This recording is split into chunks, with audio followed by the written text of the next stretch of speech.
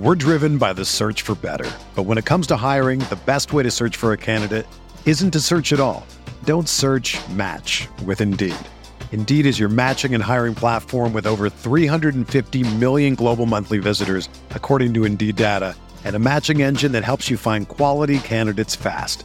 Ditch the busy work. Use Indeed for scheduling, screening, and messaging so you can connect with candidates faster. Leveraging over 140 million qualifications and preferences every day, Indeed's matching engine is constantly learning from your preferences, so the more you use Indeed, the better it gets. Join more than 3.5 million businesses worldwide that use Indeed to hire great talent fast. And listeners of this show will get a $75 sponsored job credit to get your jobs more visibility at Indeed.com/Blue Wire. Just go to Indeed.com/Blue Wire right now and support our show by saying that you heard about Indeed on this podcast. That's Indeed.com/Blue Wire. Terms and conditions apply. Need to hire? You need Indeed. This podcast episode is brought to you by Coors Light. These days, everything is go, go, go. It's nonstop hustle all the time. Work, friends, family, expect you to be on 24/7. Well, sometimes you just need to reach for a Coors Light because it's made to chill. Coors Light is cold lagered, cold filtered, and cold packaged. It's as crisp and refreshing as the Colorado Rockies. It is literally made to chill. Coors Light is the one I choose when I need to unwind. So when you want to hit reset, reach for the beer that's made to chill. Get Coors Light in the new look delivered straight to your door with Drizzly or Instacart. Celebrate responsibly. Coors Brewing Company, Golden, Colorado. Support for this podcast comes from U.S. Bank. When it's time for a new credit card, the best ones do way more than just buy stuff. And that's why U.S. Bank offers credit cards that make every day more rewarding. Earn cash back, score points when you shop, dine out, travel, or binge watch, or get a low intro APR. U.S. Bank credit cards were designed to fit your lifestyle. So make every day more rewarding and check out usbank.com/credit card. U.S. Bank credit cards are issued by U.S. Bank National Association ND. Some restrictions may apply. Member FDIC.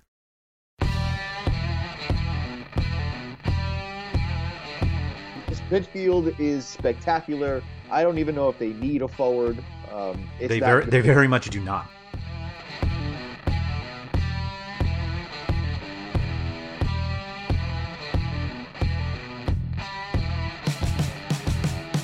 This is the Fantasy Soccer Podcast, brought to you by RotoWire.com, your premier source for fantasy sports. For news, rankings, projections, DFS lineup optimizers, and more, head over to RotoWire.com/soccer. And now, here are your hosts, Mike Gottlieb and Andrew Laird. Hello, everyone. Welcome to another episode of the RotoWire Fantasy Soccer Podcast, brought to you by Mack Weldon. I am your host, Mike Gottlieb, and if I sound groggy, it's not because I'm on the West Coast and it's 5:47 in the morning. It's because I'm still getting over the party that I had for myself with Chelsea overtaking Manchester United last weekend. Andrew, did you party last weekend too? Not quite. Oh, that's the shame. All right. It was an action-packed week. I apologize that I missed the podcast last weekend. I had to prepare for a trip and got really busy. And it's good to be back. And I actually did watch games over the weekend, and I kind of wish I hadn't because it was not the greatest slate of games in terms of entertainment factor, Andrew. Yeah, there were a lot of clean sheets. So if you like that, then it was a big weekend for you. But most of us like goals, and so not as fun. Yeah, and even the games that were supposed to be, I don't even want to say supposed to be like high scoring or just it was supposed to be like they weren't competitive 0-0s. It was just boring. Yeah, it was supposed to be more fun, and it was not. Yeah, I'm like just because a game is 0-0 to me doesn't mean that it was boring because you can have zero. Yep. Like for example, when Manchester City were last weekend in game week 8. When Manchester City were playing Everton, that was an entertaining 0-0 until Everton scored the 1, and it was still entertaining at 1-0 because City were just putting passes together. They just weren't scoring, and sometimes that happens, but that was not the case for the most part in game week 9. By the way, for Mack Weldon, if you go to MackWeldon.com and put in the promo code RotoSoccer, you do still get 20% off of your order. So please head on over to MackWeldon.com. It's a good deal. 20% with RotoSoccer. But it's it was just really not that entertaining. And our DraftKings contest kind of reflected that. I don't think we are so bad that between the two of us, we barely score 100 points. Like, we're not that bad. Like, I'm pretty bad. You're not. But it was just, if not even the usual suspects got into the action, it was just not good. That was the only way to put it. Like, basically, ever since here's the way I'll sum it up. Ever since I played my wild card and took Ibrahimovic, Sergio Aguero, and Alexis Sanchez, it's been curtains for all the top scorers in the Premier League. Yeah, it's I'm trying to look now. The one GPP that I finally got in, the top score was 130, which, like, that's not that great of a score. In fact, I've had that score in a week. There were two guys on that team that scored less than 7, and another that was the goalkeeper was at 9. So, like, it just didn't. It's just, yeah, I mean, that happens, that we just don't get a high scoring week. It's just weird to see 3 scoreless draws in one day. You don't see 6 goalkeepers get clean sheets and no wins in that often. So gross. Yeah. And I think, and it was all capped off by probably one of the more improbable results with Chelsea and Manchester United. But we'll get to that a little bit later. Let's do wrap around the league. The first of the scoreless draws was Bournemouth 0, Tottenham 0. I mean, I did say earlier that Bournemouth, I did say last week that Bournemouth at home are a formidable side because they do get very organized and they can actually score goals. They didn't in this one because Tottenham are also very well organized, but it just looked like two teams that were more interested in just showing off how good they were at being organized rather than actually trying to score.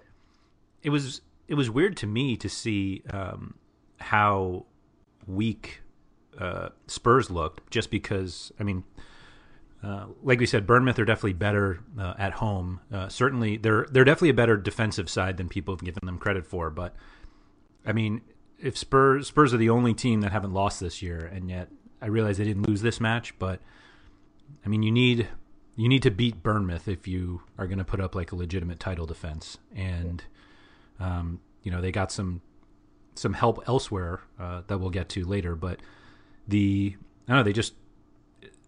clearly their plan is to play very defensively without Harry Kane, because Vincent Janssen's obviously not the finisher, still not. I mean, and Son hasn't been able to really score as much as he was early in the season, and they just don't seem to have an idea of how to attack without Kane up front. And so, they're trying to get by defensively, and while that works against Bournemouth, like, you're gonna have to score goals at some point. Yeah, and for Tottenham, for me, the best chance fell to Bournemouth. I mean, Charlie Daniels should have scored on that cross, and he just happened to hit it right at Hugo Lloris. Yep.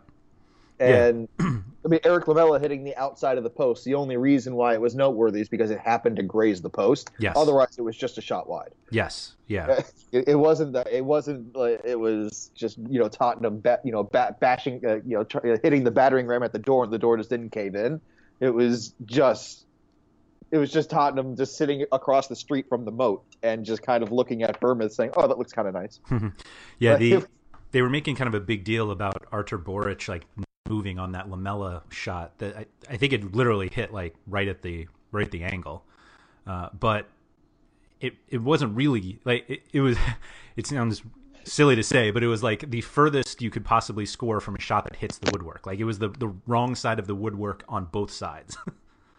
And it looked like it didn't like ricochet off to the side or back in play. It ricocheted back towards just the back of the net. Right. It was already past the post. Just hit like the back part. Anyway, it doesn't matter. Yeah. We don't need to analyze how he hit the post. He hit the post. Charlie Daniels had a better chance. Yes. It was a much clearer and Charlie Daniels, by the way, the past few weeks has been back to his one of the top fullback form, outperforming Adam Smith by a large margin in that stretch. Yeah, I think Smith's upside has always been kind of goal scoring, and I mean when we're talking about defenders, it's still 4 goals a season. So yeah, Daniels has always been kind of the more reliable option. Well, no, actually, I think over the last 38 weeks. I think Charlie Daniels has the most does he? goals and assists. Okay. I think it's Charlie Daniels. I think he has 4 goals and 6 assists, something like that. I'd have to look that up, but I think I heard that during the broadcast that Charlie Daniels is the top of the class in terms of goals and assists. I mean, I don't know if he crosses as much as Adam Smith does, but yeah, Charlie Daniels is definitely taking up the mantle as being that defender to pop up in the box. Does it surprise you at all that Son played 62 minutes and only completed 9 passes? He played center forward. But like, don't you think? Like, I think Harry Kane gets many more than that. Like, it just doesn't seem like. No, I mean, it goes to show you what the game was. It was just trying to see who was more well organized in midfield. Yeah. Callum Wilson didn't do anything either. No. Josh King was not very visible. I mean, Jordan Ibe had, I think, a chance or two, but he's Jordan Ibe. And Junior Stanislas wasn't really a factor. It was just bad. It was just really, really bad. That's the only way I can put it. Yeah, I agree. Fair? Yep. All right, let's move on to another game that was bad. It was Arsenal 0, Borough 0. I caught bits and pieces of this game. I just love that the video recap for this game was about 58 seconds long. You keep kind of cutting out. I'm not sure what it's like. I can't even describe it. All right, other than basically cutting out. I assume it's the hotel internet, though. Yeah, I'm staying at a 4-star hotel. The internet should be good. Yeah, that was a little better, I guess. But what did you say about Middlesbrough? And then I'll just go from there. All right, so let's go to another game that was bad. It was Arsenal 0, Borough 0. Basically, most video recaps of games are about 3 to 4 minutes long. This one was 58 seconds.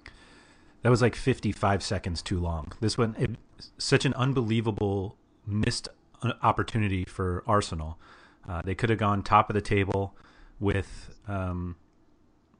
especially with Man City, putting up a dud themselves. So there's just like classic Arsenal. They got nothing going, and obviously because I stacked them on my DraftKings lineup, they did nothing. So there you go. I thought we'd see a little more out of Mesut Ozil, just because Santi Cazorla was out, and there just really wasn't much from there either. Just when you think they're playing at their best, Arsenal will remind you that they can be worse. Yeah, and they're not necessarily a club that like plays down to their opposition. Like they definitely do beat like the clubs they usually beat the clubs they're supposed to beat. But I mean, home against Borough, how do you not get 3 points out of that? Ugh. It's one of those games where you have to lay down markers like this is who we are. I mean, in Arsenal, I thought they were doing that the way that they dismantled Chelsea a few weeks ago. Like that again, when they're playing at their best, they remind you, yep, we can still be bad. Don't worry, guys. Yeah, I mean, coming off that 6-0 demolition of Ludo Goretz, who I realize is not, Ludo Goretz isn't Barcelona, but they're also, Borough's not significantly better. So like, But yeah, my Iwobi, Alexis, Hector Bellerin combo turned out to be quite poor. 6 last weekend. Whoa. I'll go out on a limb and say they won. Hold on one second. Weekend. Do you think Bournemouth can break through on Tottenham? I don't necessarily think. Somehow Friday's podcast started. I don't know what my computer just went insane. Actually, don't cut this. I thought that was really funny. All of a sudden, I hear Chris Owen's voice as my subconscious when talking about Borough, apparently. Yeah, really. But for me, Borough too, they put up nothing either. Like, it's not like it was just about Arsenal doing nothing. It was Arsenal were doing so much nothing that Borough actually could have taken advantage of this and chose not to. They decided not to. You know what? They didn't want to score too. Or it looked like they didn't want to score too early, even in the 89th minute. Yeah, it was. I mean, other than Negredo, who actually had a pretty open opportunity, and he just took one extra step that allowed Laurent Koscielny to catch up to him. Like, nobody really looked that dangerous, at least in terms of actual goal scoring. Adama Traore looked amazing. Like there was at one point somebody tweeted out that he was sprinting down for a ball and reached a speed that had never been recorded before in a Premier League game. Yeah, the Barcelona product who actually was on Aston Villa last year. Yeah. Who I don't understand. I remember saying that Adama Traore, when he made the transfer, I was like, look, this is a young player that's exciting. This is interesting to me. And it took until the middle of October to actually see him start for the first time. But I'm hoping to see more of him, and I'm not sure if we will. Why not? He's so the knock on it is that he's young and he's raw. I mean, not that Borough have championship aspirations, but they do need to achieve safety, and he's not going to really come back and defend.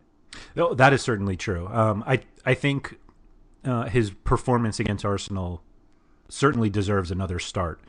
I guess he started instead of Stuani, who really hasn't been that great.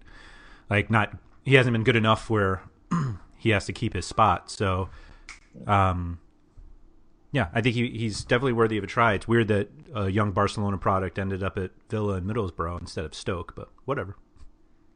Yeah, they decided to get exotic with their transfer policy. Mm-hmm. It was a good move. He looked dangerous. Like, he looked like the kind of guy who could break a game open himself, and not a lot of clubs have a player like that. Yeah, and I think that the lower level clubs should play fearlessly like that. They should try to go at the top teams, but most of them don't in the Premier League. Yeah.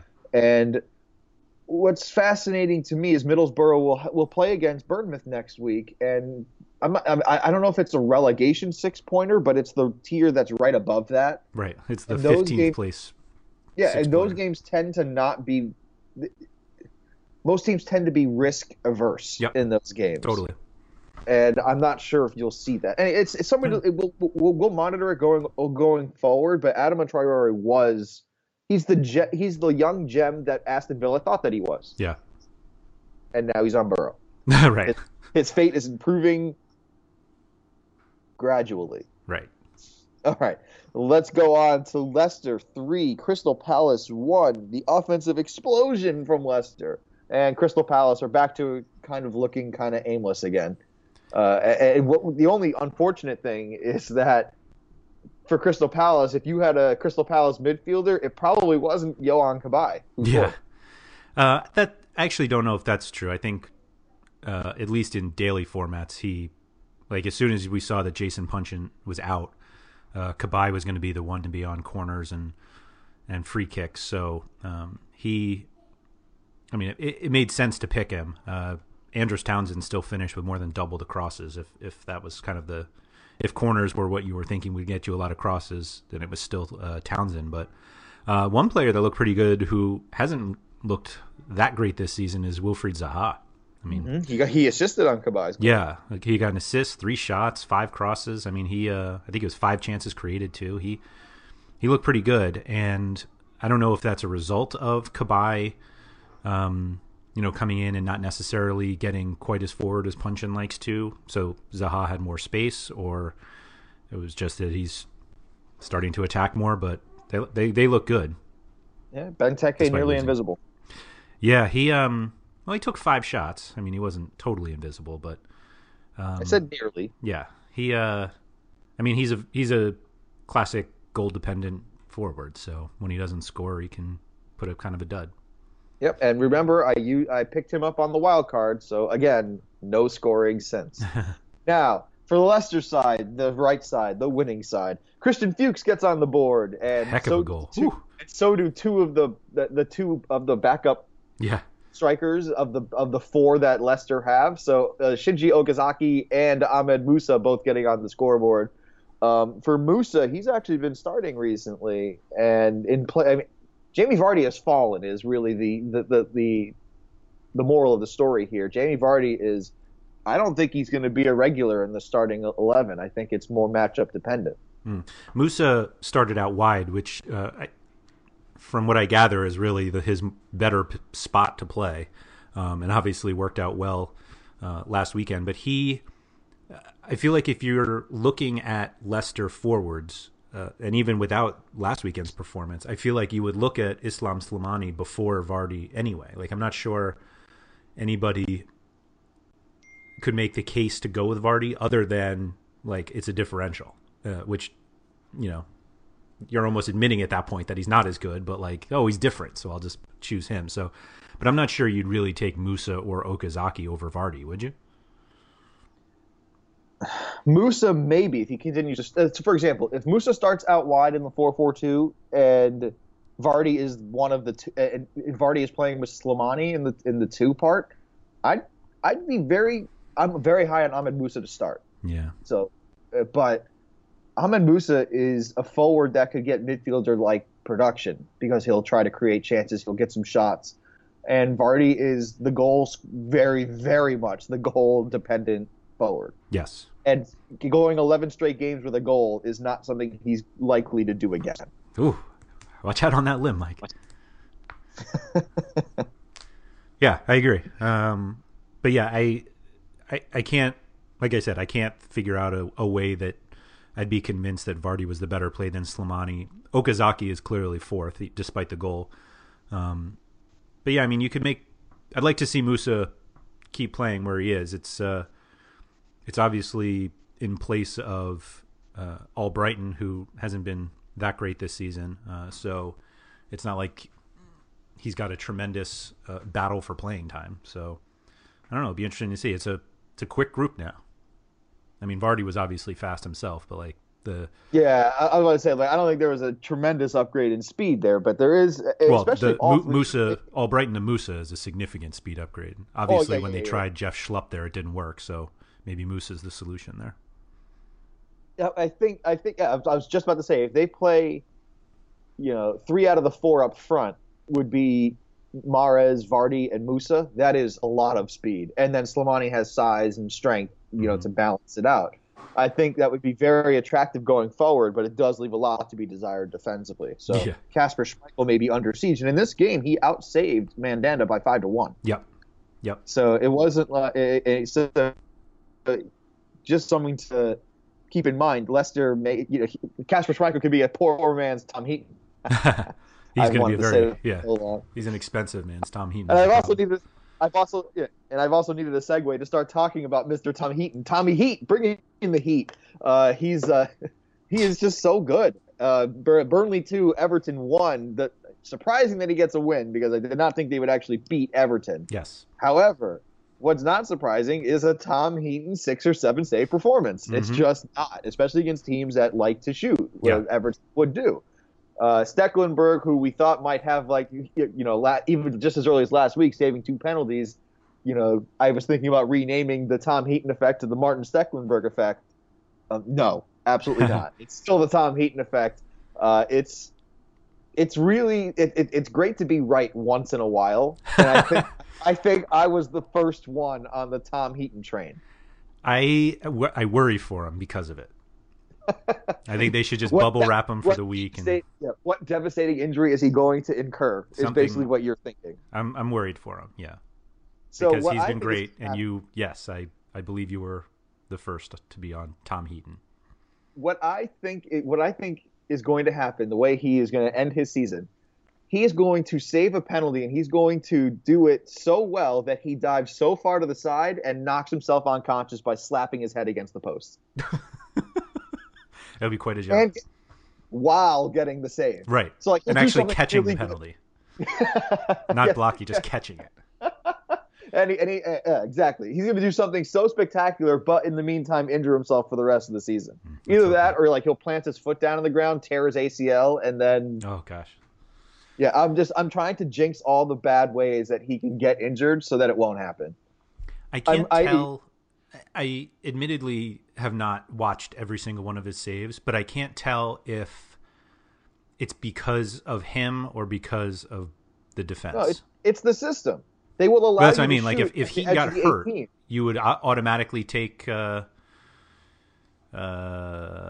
not Tom Heaton. Yes, yeah. I would take whoever. I would take Burnley goalkeeper, like Iefsa style. Mm-hmm. I think the Burnley goalkeeper is one of the more valuable positions this season. Yeah. Okay. I mean, he's going to outscore, I think, every defender this year. On Burnley. On everyone. Oh, wow. Okay. On everyone. Your boy Patrick Bamford got another minute. The irony that your mic went out when I brought up Bamford is just wonderful. Moving on from Patrick Bamford, I mean, for Burnley, it's just so surprising. I mean, it's ever since you mentioned that Vokes won aerial duels, he can't stop scoring. Yeah. Yep. And for somebody Scott else's Arfield, Taga team. yeah, and Scott Arfield finally coming good to all that preseason hype you and John Wallen were giving him, a goal and an assist. Yep, I dropped him in EFSA for Ahmed Musa, who I didn't start last weekend. Yes. But the only, this is like the one time where the usual suspects did actually do something, and it was on Everton, and it was Romelu Lukaku assisting Yannick Bolasie, who have looked great as an attacking pair up front. Yep. I actually think expectedly you would think it was the other way around, but well, yeah, but I mean, this will be the more rare occurrence, you know, yes. in terms of goal and assist. But the pairing itself being on the score sheet, not surprising. Yeah, totally. I actually picked up Lukaku in FPL. I dropped Ibrahimovic for him, so that worked out well. I think I'm going to try to make up ground without Ibrahimovic or Aguero and see what happens. Yep, I hate that format altogether. Still do, because good luck. Because watch them now start scoring again, and now you're going to be even farther behind. Yeah, the reason why I struggle with it so much is I feel like the MLS game, which is very similar, it's the same idea, like same number of players, and it's a salary cap and certain moves. Is that it's just a little more aggressive. So like you get 2 transfers a week, and the scoring is a little, you get like defensive bonuses and stuff like that, as opposed to just like 3 players each game getting bonus points. Like it's just so limited. Like I just don't understand why people like it so much. I'm with you. Yeah. I really don't understand it. But another thing I don't understand is a team named Stoke getting back-to-back clean sheets. Clean sheet wins. Clean sheet wins, yes. The Lee Grant renaissance has just been a thing of beauty for Stoke fans. Back-to-back 2-0 victories. Now, granted, they were against Sunderland and Hull, but they all count the same in terms of the standings. Yep. Surprising to me is Xherdan Shaqiri. He's either way up or way down, and he scored twice in this one. And Ryan Shawcross got the really, really rare assist. I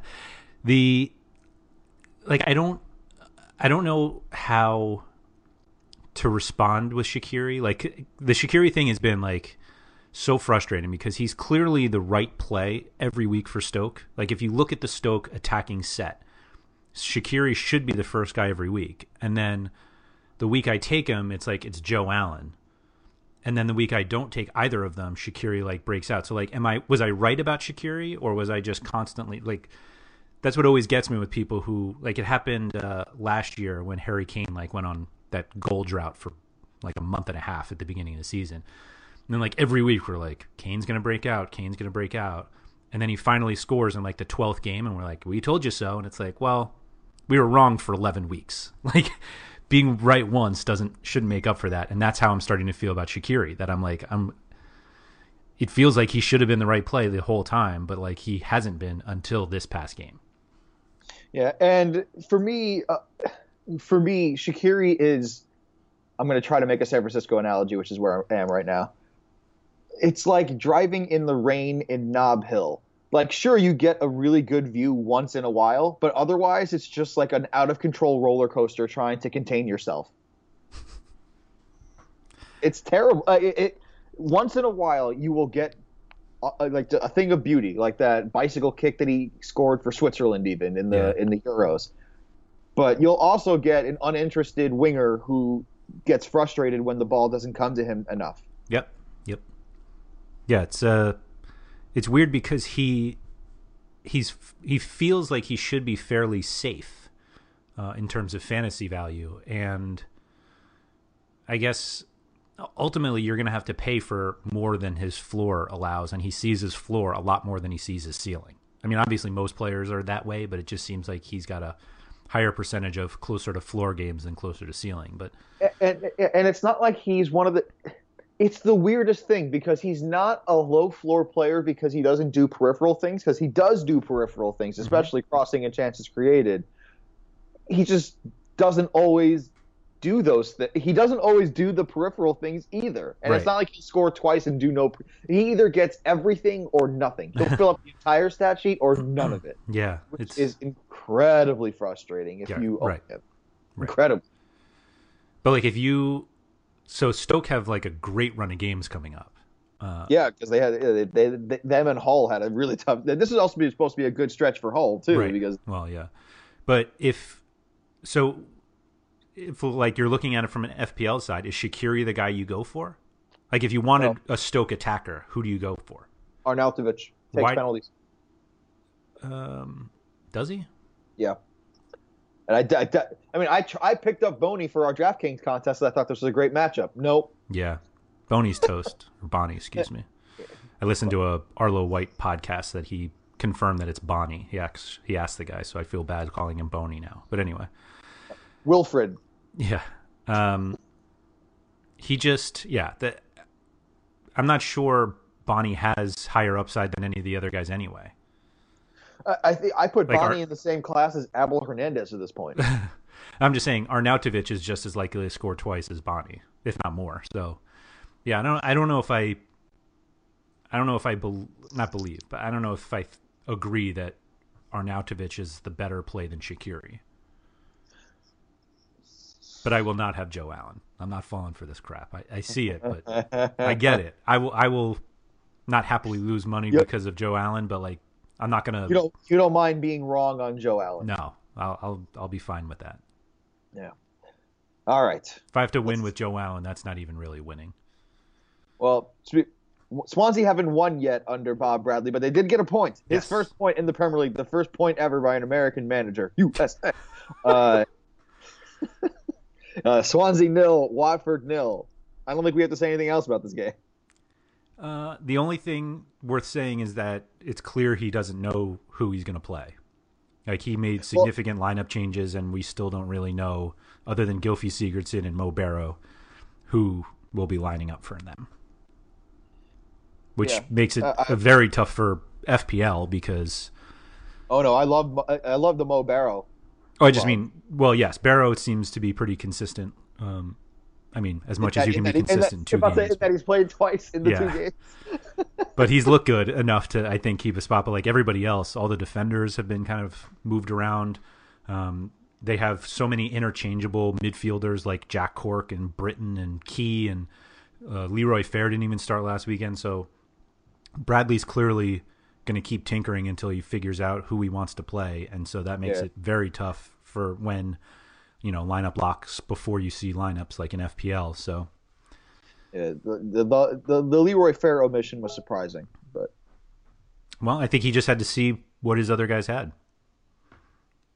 He's yet to win. He's yet to get a point with Leroy Fair in the lineup, and he gets points in every game that he manages in England with Alfie Mawson or whatever I think that was his name. Do you have more? I got nothing. Okay. So do Sunderland, and they scored nothing. And West Ham did West Ham put together back-to-back clean sheets? Yes, they did. This is amazing. All right, but they've gone 3 in the back, one of which is Kouyaté, who is pretty good actually back there. So yeah, they're starting to figure that out. This one was out without Cresswell. He'll be back though for this coming weekend. But I mean, shutting out a banged up Sunderland who look like they may as well get relegated by Boxing Day. So I don't know if this should count as a full clean sheet, despite how bad West Ham have been defensively. Is Jermaine Defoe droppable? Like in a Taga league? Yeah. No.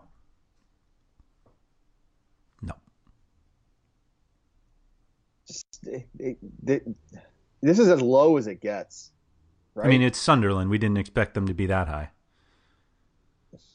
This is the first year in a while where I didn't think they were going to be relegated. And what do you know? They look, and they spent money. They spent money and like record signings, even like Didier and Dong, and it's just swing and a miss after swing and a miss. Well, I think the injuries have really played a toll on them. Not that they have like Ibrahimovic coming back from injury, but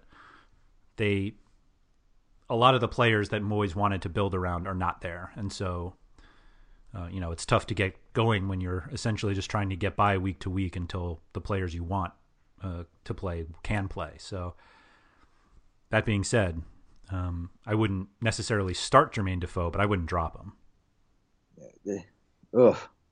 Just all Sunderland games, if you have a Sunderland player, you just turn off the TV and hope something good happens. Right. You can't. It's unwatchable. Yeah.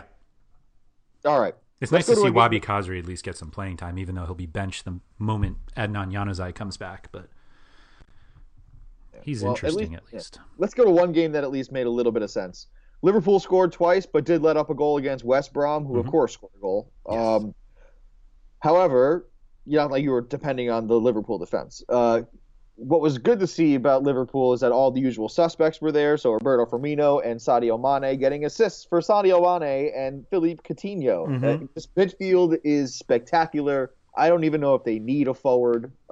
They very much do not. And they very much have not had a good forward this season. Daniel Sturridge continues to flounder.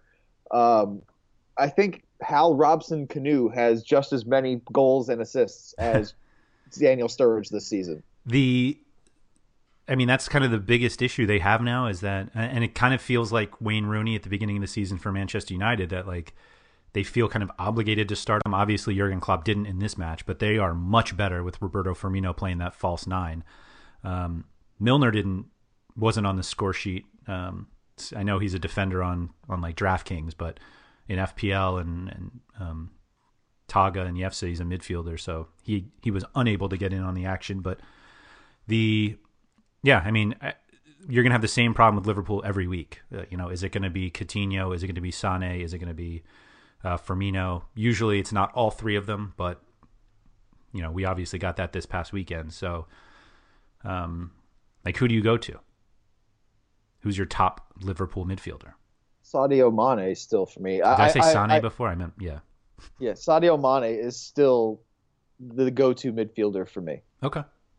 I know a lot of people will say Coutinho or Firmino, but I think they're all I think the problem is they're all equal. They all can have explosive games, and they can all put up total duds. I don't know. I'm not sure what separates one from the other. Mane to me seems to he's the one that makes it. Coutinho makes a tick going forward, but Mane seems to be the most consistent person in the final third, getting the crucial touches.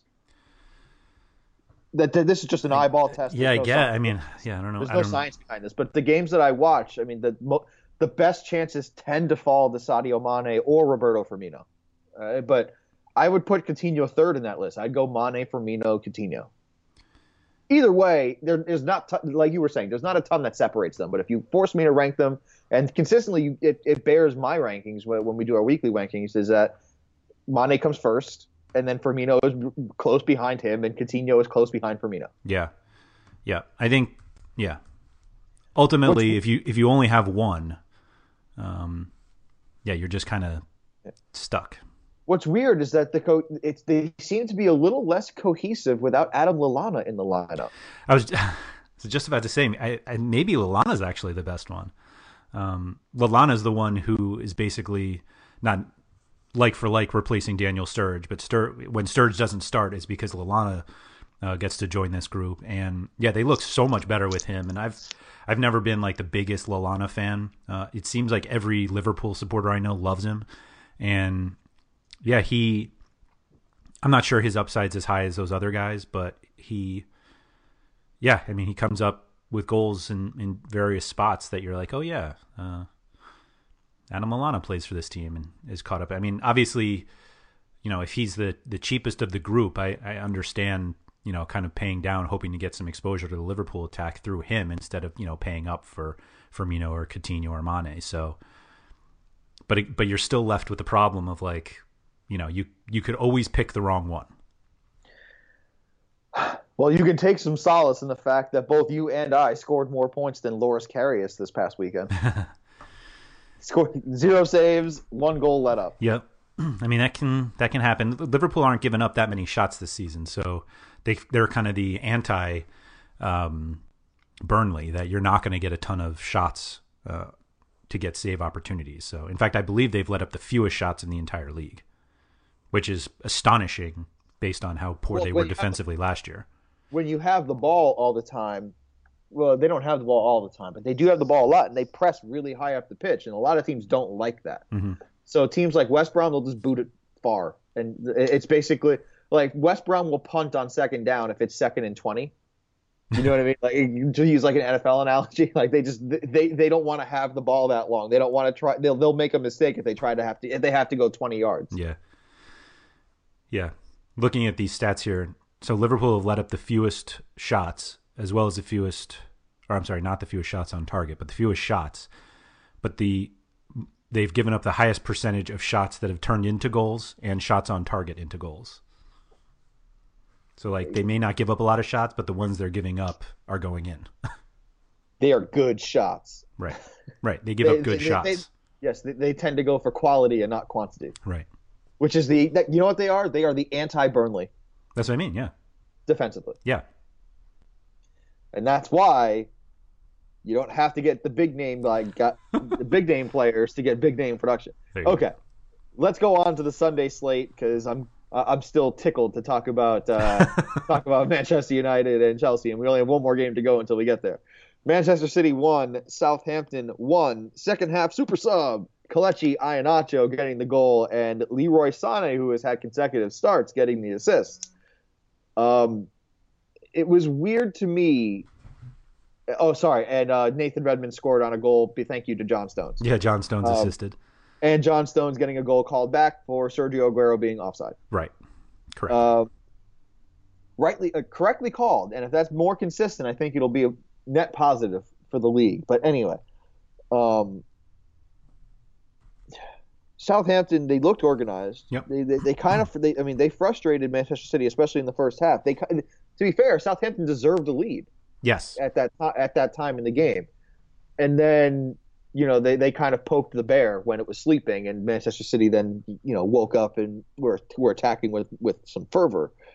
But to me, I'm not sure what the best midfield three is, if it needs to even be a midfield three behind Sergio Aguero, which is trouble.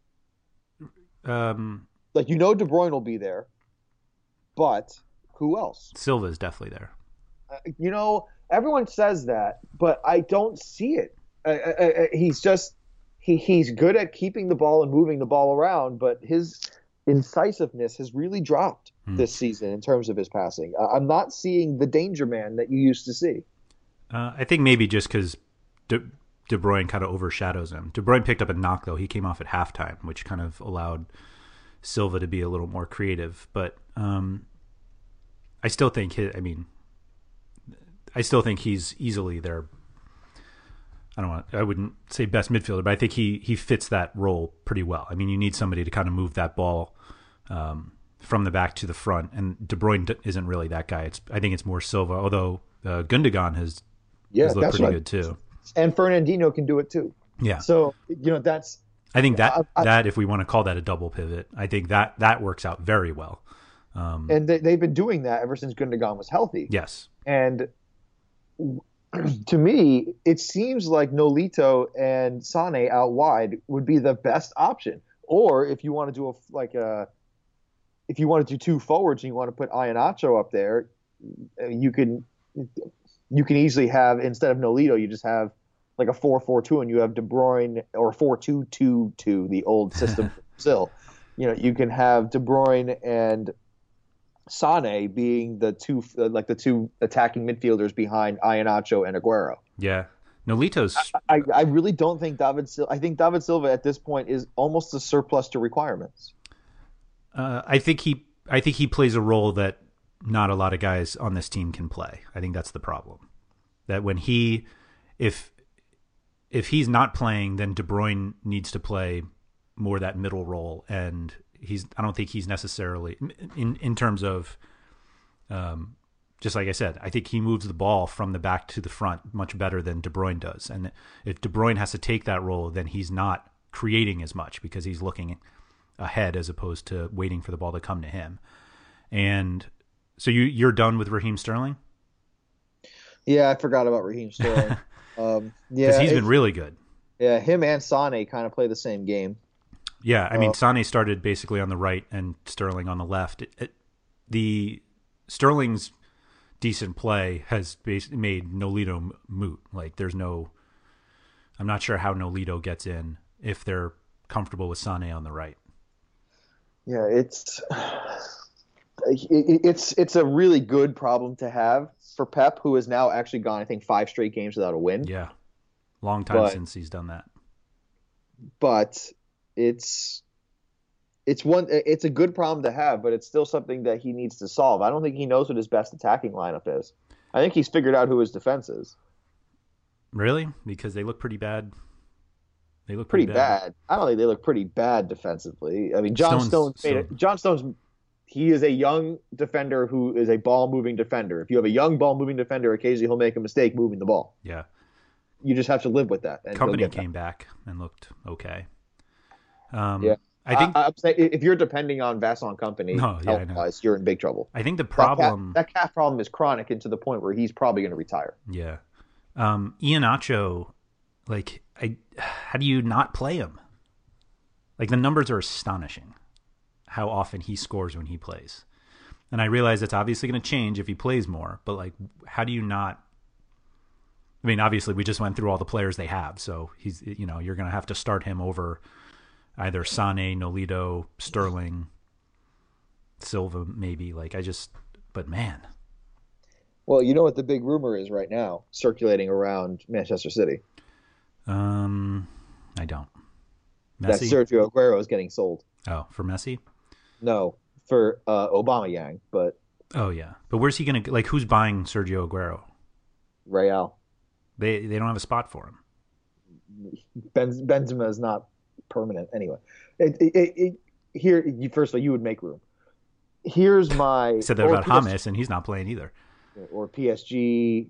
There's tons of players. There's tons of teams that would take him. Is my point. Bayern wouldn't pay. They would never do it. They don't spend the big money like that. That's what I'm saying. There aren't tons of teams. There are 2, maybe 2. No, I don't think so. How? Anyway, first of all, Chelsea would go in on him for one. They would never sell to Chelsea, but Chelsea would go in for Sergio Aguero. Just throwing that out there. All right. Now, hold on a second, though. Should be Man United, by the way, when Ibrahimovic leaves. But speaking of things that would never happen. Exactly. Fine. Here's my overall assessment, though.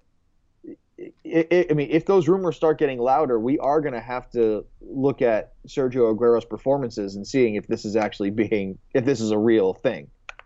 Like, if this is really a distraction, is his head turned? I'm being super hacky tabloid journalist right now, but yeah, it is kind of inexplicable, the ineffectiveness of Manchester City currently. Yes. Yeah, they were supposed to run away with the title this year. Yeah, so when something they're in first. When something inexplicable is happening, you have to look to the inexplicable as explanations, and this is probably one. This could be one of them. Yeah, it's just it's really surprising, is really what I'm trying to get at here, and I wish I had a more logical explanation. I just don't, and I just think it's a matter of time. I mean, Manchester City could easily get right next week. I don't even care who the matchup is. They could easily just score 7 goals in a game. I mean, It is West Brom at West Brom, so I mean they're going to hit a wall, but they could easily have the sledgehammer to break it down. Yep. All right, let's get to the game I've been dying to talk about, please. We should do a break first. Go ahead. I was going to let you do it. Oh, now I'll have to edit this. How awkward this is. No, it's fine.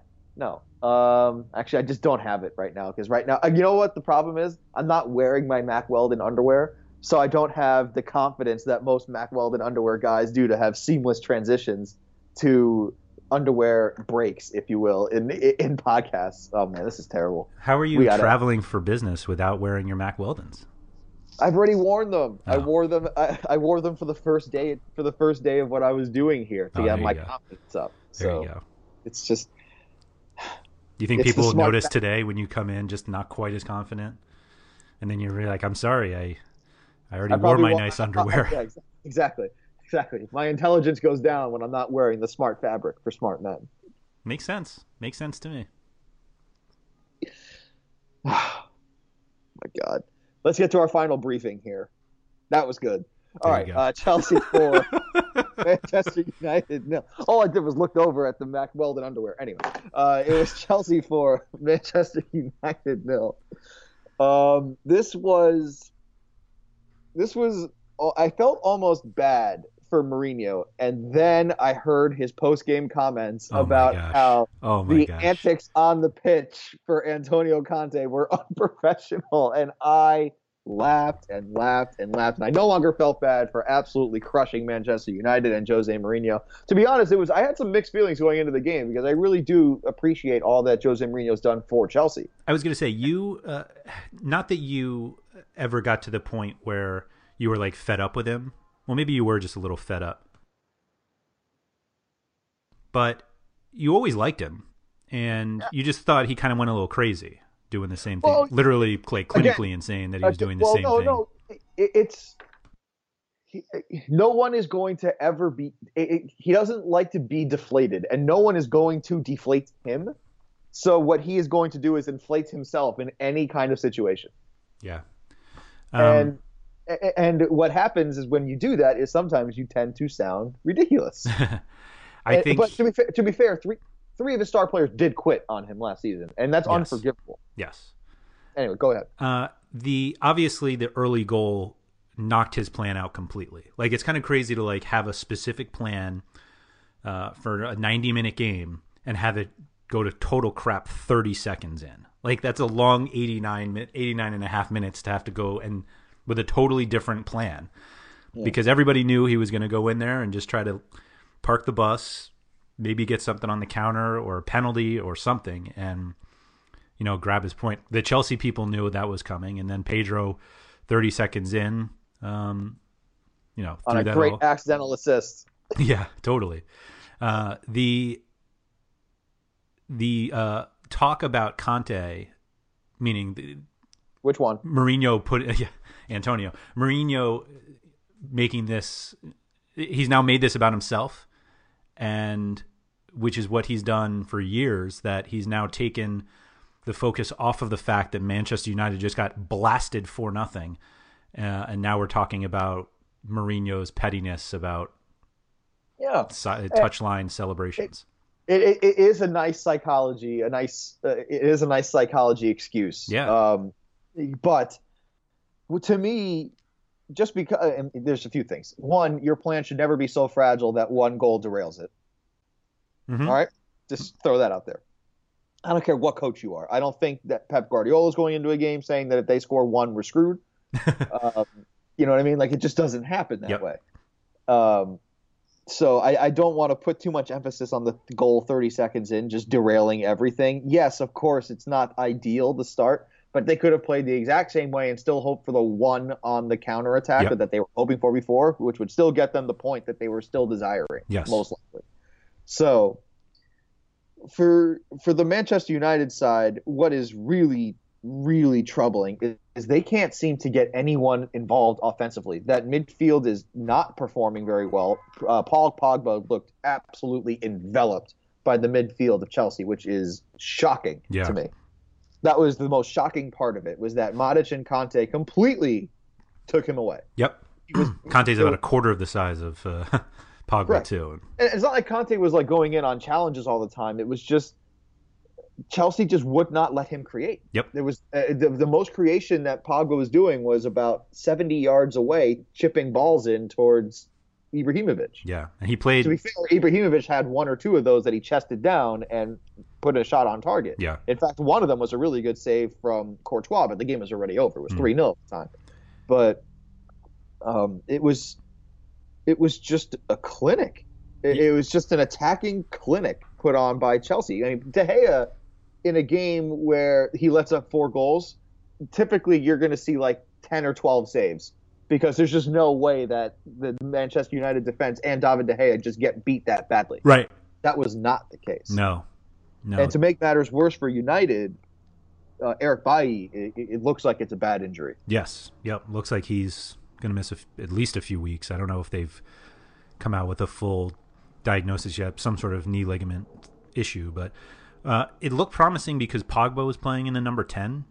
And like that's kind of where we keep saying he needs to be. They had Ander Herrera and Fellaini as their kind of two defensive midfielders. It is mind-bogglingly arrogant of Mourinho to think that he is the one that's going to unlock the potential of Marouane Fellaini. Sorry, I interrupted you. Sorry, go ahead. That lasted 45 minutes because they were already losing so badly that he had to throw on Juan Mata, which is never something that Mourinho really wants to do. But Mata actually looked pretty good in his 45 minutes. But they which obviously pushed Pogba back. But everybody, all of the English writers that I have to follow on Twitter and stuff are all they keep saying is, why can't Michael Carrick get into this team? And I kind of agree. I've been saying it. Why hasn't Schneiderlin? He's apparently been banged up for a while, but the fact that you think, as you said, like the gall of Mourinho thinking he's the one who's going to make Fellaini like this world-class player is just absurd. What's equally absurd to me is, do you know how many assists Nemanja Matic has this season? He leads the league in assists. Yes. He's got 5 assists. Yes. It's crazy. I think he has an assist in 3 consecutive games. Yeah, I believe you said after that first one that he had where he dribbled through everybody. Breath, right? You said he won't have another one the whole season. Now he leads the league. He's Cesc Fabregas of 2 years ago and Mesut Ozil of last year. He's not really that good, but he's not. And it's not. And the Matic assist, by the way, it was for Kante's goal, which was basically a solo Kante goal. Mm-hmm, mm-hmm. It was a last touch before a goal scored. Yeah, but what was really surprising about that goal is how easy it was for N'Golo Kante to ball handle, if you will, around the entire defense with one move, with one cutback. Yep. Anyway, it was what's really been. There's been Matic and Kante have looked good as a pair recently. I'm not saying it's always worked, but recently.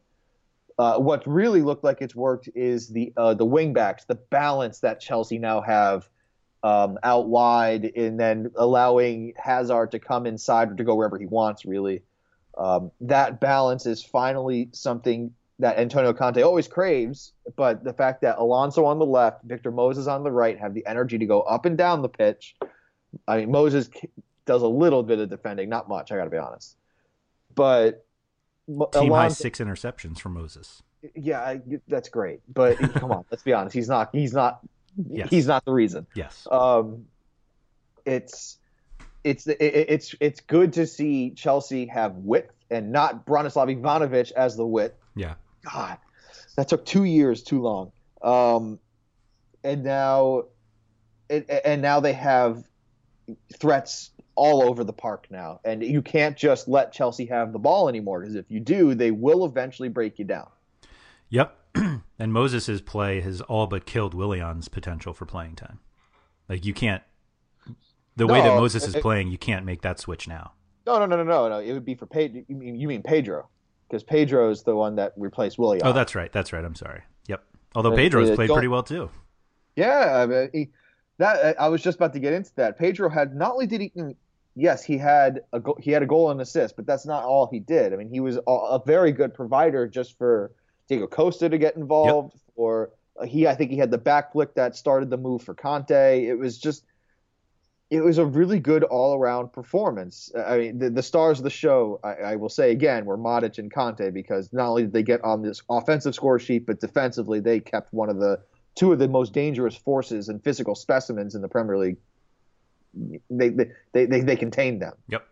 I don't say they completely shut them down, because I think Ibrahimovic had like 6 shots on goal, 4 or 5 shots on goal, or something like that. He was still threatening, and Courtois made a couple of good saves, but it was just. Are you believing the Chelsea defense now, which I've been plugging for weeks for you, trying to convince you? No, I don't. Is it 3 straight clean sheets? 2 of them he didn't make a save. I'm just saying. Or he had like 1 save. I mean, I think 5 saves might be the most Courtois has in a game all season. But for me, what the best, one of the better part, there's a lot of best parts apparently, because I keep saying the best part. Eden Hazard. It was a good day for you. Yeah, it was a good day. Eden Hazard looks like he's having fun, and that's a good thing for him. Oh, he doesn't have a coach that makes him sad anymore. Thank goodness. Give me a break. People keep forgetting how young these guys are. It matters. They're not children. That's true. $1 million athletes. My gosh. Yeah, multi-million. Yeah. Pounds. Anyway, for me, I mean, you're right though. The one question going forward for Chelsea, well, for me, there's multiple, but for the one that's fantasy Premier League relevant, is it Pedro or is it Willian? Yeah. I still think it's Willian. I think it would be really insensitive for one. That the death of his mother caused him to lose his job. Yeah. But I mean, Willian did also get in this game in the second half too, but he wasn't. It was late. It was late in the game. It was a fitness thing. He only trained 2 days before this game, so I think he will get his job back next week when Chelsea, I believe they take on Southampton, which would No, I think it's. I think Sunderland plays Southampton. Chelsea. Oh, you're right. Excuse me. Yep, Chelsea at Southampton. Facts favor me for once. Yeah, weird. But for Chelsea, I don't want to get carried away. I'm going to. It was a very important victory. It was a very important victory, but it was against a team that is still trying to find itself in Manchester United. Either way, it does kind of make up for the humiliation for Arsenal. It's a nice marker to put down to show that you are moving forward, especially because the 3-4-3 seems to be working. I mean, when you deploy it in the second half, against Arsenal and you get humiliated a little bit, that's a little understandable. Yeah. But it does appear for me, it's still early. Like, it's only 2 or 3 games. Like, it's a long season. You got to take the long game, and it's not like anyone else plays this system. So, I mean, I think the league will figure out a way to attack it. They just haven't yet. Yeah, I think that's fair. So, if we get through Boxing Day and they're still, like only letting up like a goal like every other game, that's ridiculous. Like that something is really working that I didn't expect. I just don't think that's the case. Okay. All right. I apologize for the technical difficulties of being in San Francisco and the internet being questionable. However, it's not like I will it's be close back to again. Silicon Valley or anything. Exactly. I'll be back next time from San Francisco with the same internet as we preview game week number 10 for the Premier League. And so today's podcast was also sponsored by Mack Weldon. Get your 20% off your first order by going to MackWeldon.com with promo code ROTOSoccer. We will catch you later on this week. Talk to you then. Thank you for listening to the RotoWire Fantasy Soccer Podcast. For more great content, visit rotowire.com/soccer.